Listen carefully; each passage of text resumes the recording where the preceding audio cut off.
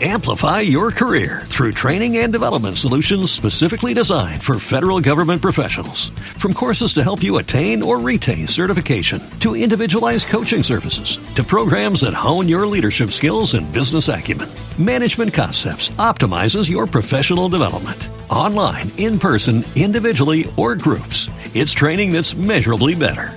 Learn more at managementconcepts.com. That's managementconcepts.com. What if you could have a career where the opportunities are as vast as our nation, where it's not about mission statements, but a shared mission?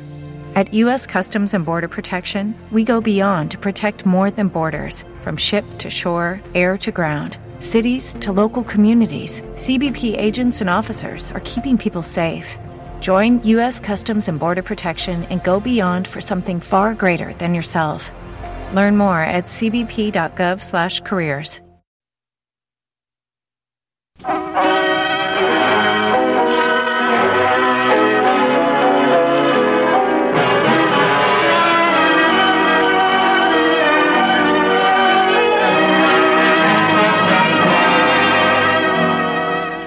Romance.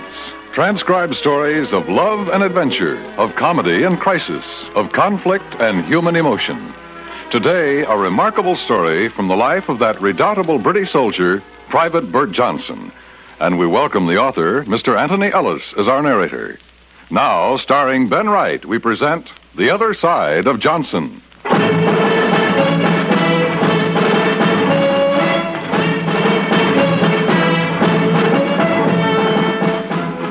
Now, all this took place quite a long time ago. To be exact, the late 19th century.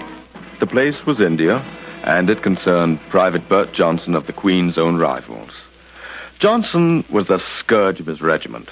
Sergeant Major Cudd said so. Johnson, you're no bloody good to me, you're no bloody good to the army, and you're no bloody good to England. I've had just about enough out of you. This time you're for it, my lad. 30 days solitary, bread and water. Prisoner and escort. By the right, quick, march! Left, right, left, right, left, right, left, right. Sergeant Major Cudd said this sort of thing quite often. Now, Colonel Waite was possibly a little less colorful in his language concerning Private Johnson, but no less positive. Disgrace! A disgrace to the regiment. I won't have it, you hear me? I will not have it! One more such incident, Johnson, and I'll have you court-martialed and shot.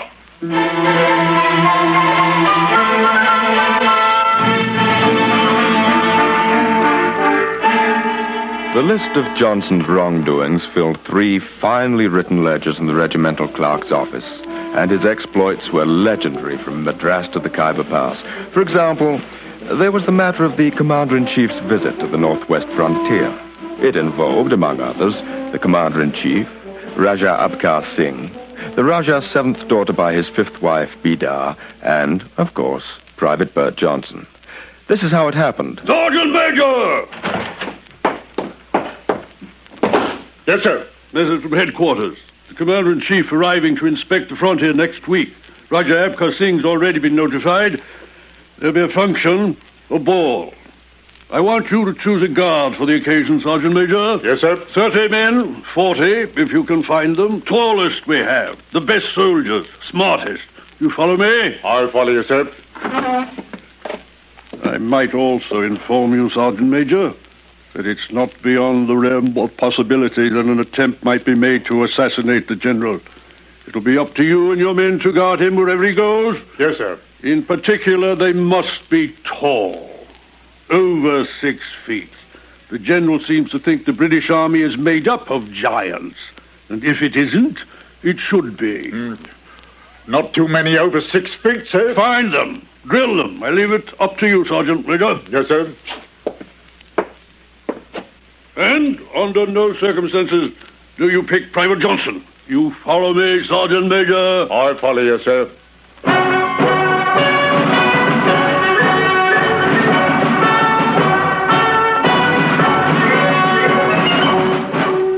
Now, normally, these last orders of the colonel would not have caused Private Johnson the slightest embarrassment.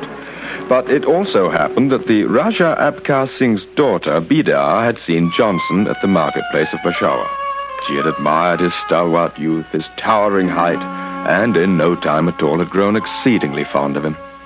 The English soldier had accepted Bidar's feelings and returned them. And when the news of the Commander-in-Chief's visit reached her, and the plans for the ball were made, she said to Johnson in their secret meeting place, "My star, my king, if only you were an officer, then we could be together at the ball." I know, Biddy, but I'm not an officer and I ain't likely to be one. Besides, I won't even have a chance to see you there. But I heard there was to be a guard for the general. A tall guard. That's right, but not me. They will not choose you? Nah. I told you about our Sergeant Major. He's jealous. He's afraid I'll show him up and the Colonel will give me his job. I will tell my father, and he will talk to the Colonel, and you will be chosen in the guard. No. I don't think you'd better. Regulations, you know. Can't go against Army regulations, Biddy. Oh, I would so like to have seen you there, and perhaps afterwards we could have... I know. It's not much fun having to creep out and meet like this. But you wouldn't half get it if your dad found out, and they'd hang me from the Taj Mahal. It's a crime two people feel the way we do, and we can't spend no time together. Oh, kiss me, Bert. Oh, I don't mind if I do.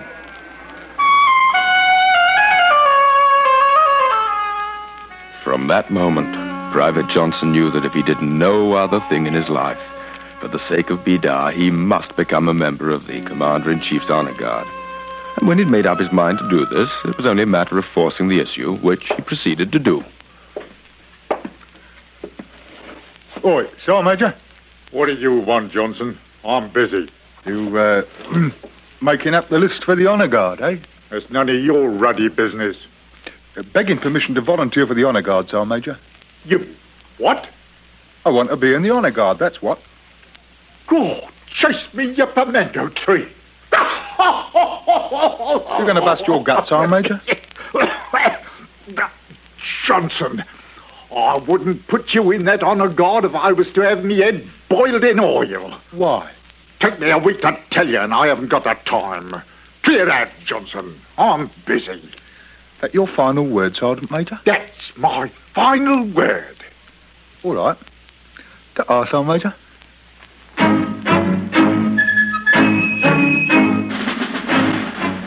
Well, the men were picked, and the drilling began. They were separated from the regiment and ate, slept, and worked as a solitary unit. For days, all went well. And then, the day before the general was to arrive, something happened. Oi, Sergeant Major. What do you want, Johnson? You'd better come and have a look at your Honor Guard. Why, what's the matter with them? They got the pip. What are you talking about, Johnson? They got the pip. You had them all nicely by themselves, drilling, eating, and sleeping, but you should have had them eating with the rest of us. Have you been up to something, Johnson? If you had... No, it wasn't me done it. Done what? Give them the pip. Poison, if you ask me. Poison? That's right. They're all laying around groaning and squealing something horrible. You better have a look. Which Sergeant Major Cudd did, to his dismay. 30 of the finest of the Queen's Own rifles were rolling about in varying degrees of agony. Whatever the illness was, it had struck with the rapidity of a cobra. And although the results were not as deadly, they were no less debilitating. It was quite obvious that the General's Honor Guard was out of action. What do you mean they're sick, Sergeant Major? That's what they are, Colonel. The old blinking lot. What is it? Fever? I don't know, sir. I don't know. They had the noonday meal, and as far as I can tell, a half hour later, it was all done with it. It was, Private Johnson told me about him. Johnson? Johnson told you? Yes, sir. Suggested they might have been poisoned. He did it. He did it. Johnson did it to him. That's what I think, sir. But I've got a fat chance of proving it, and if you don't mind my saying so, so have you, sir.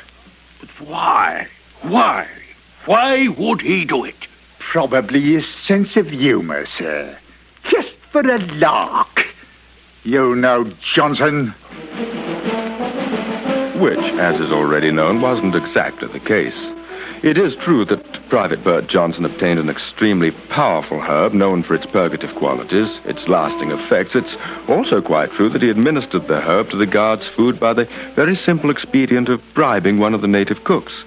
But it was certainly not done just for a lark.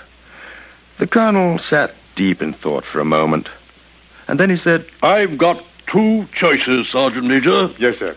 Two. Either pick our best men, regardless of height, or take a chance on who's left. Well, there's 40, sir. If I start with them now, I suppose I could whip them into shape. You think you could, huh? Well, I think so, sir. Knowing the way the General feels about tall soldiers, it would be better. Yes, sir. All right. All right. It's up to you, Sergeant Major. Yes, sir. Sergeant Major! Sir. See that Private Johnson is locked in the guardhouse until after the ball tomorrow. Well, what'll I charge him with this time, sir? Treason, spying, murder, I don't care. But put him away. I don't want anything else to happen while the General's here. Yes, sir.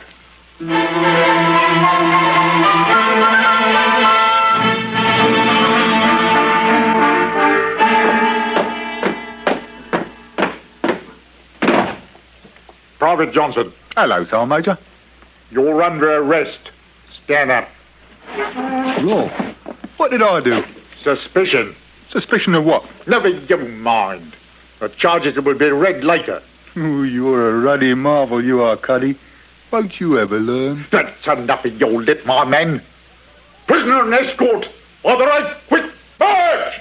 Left, right, left, right, left, right, left.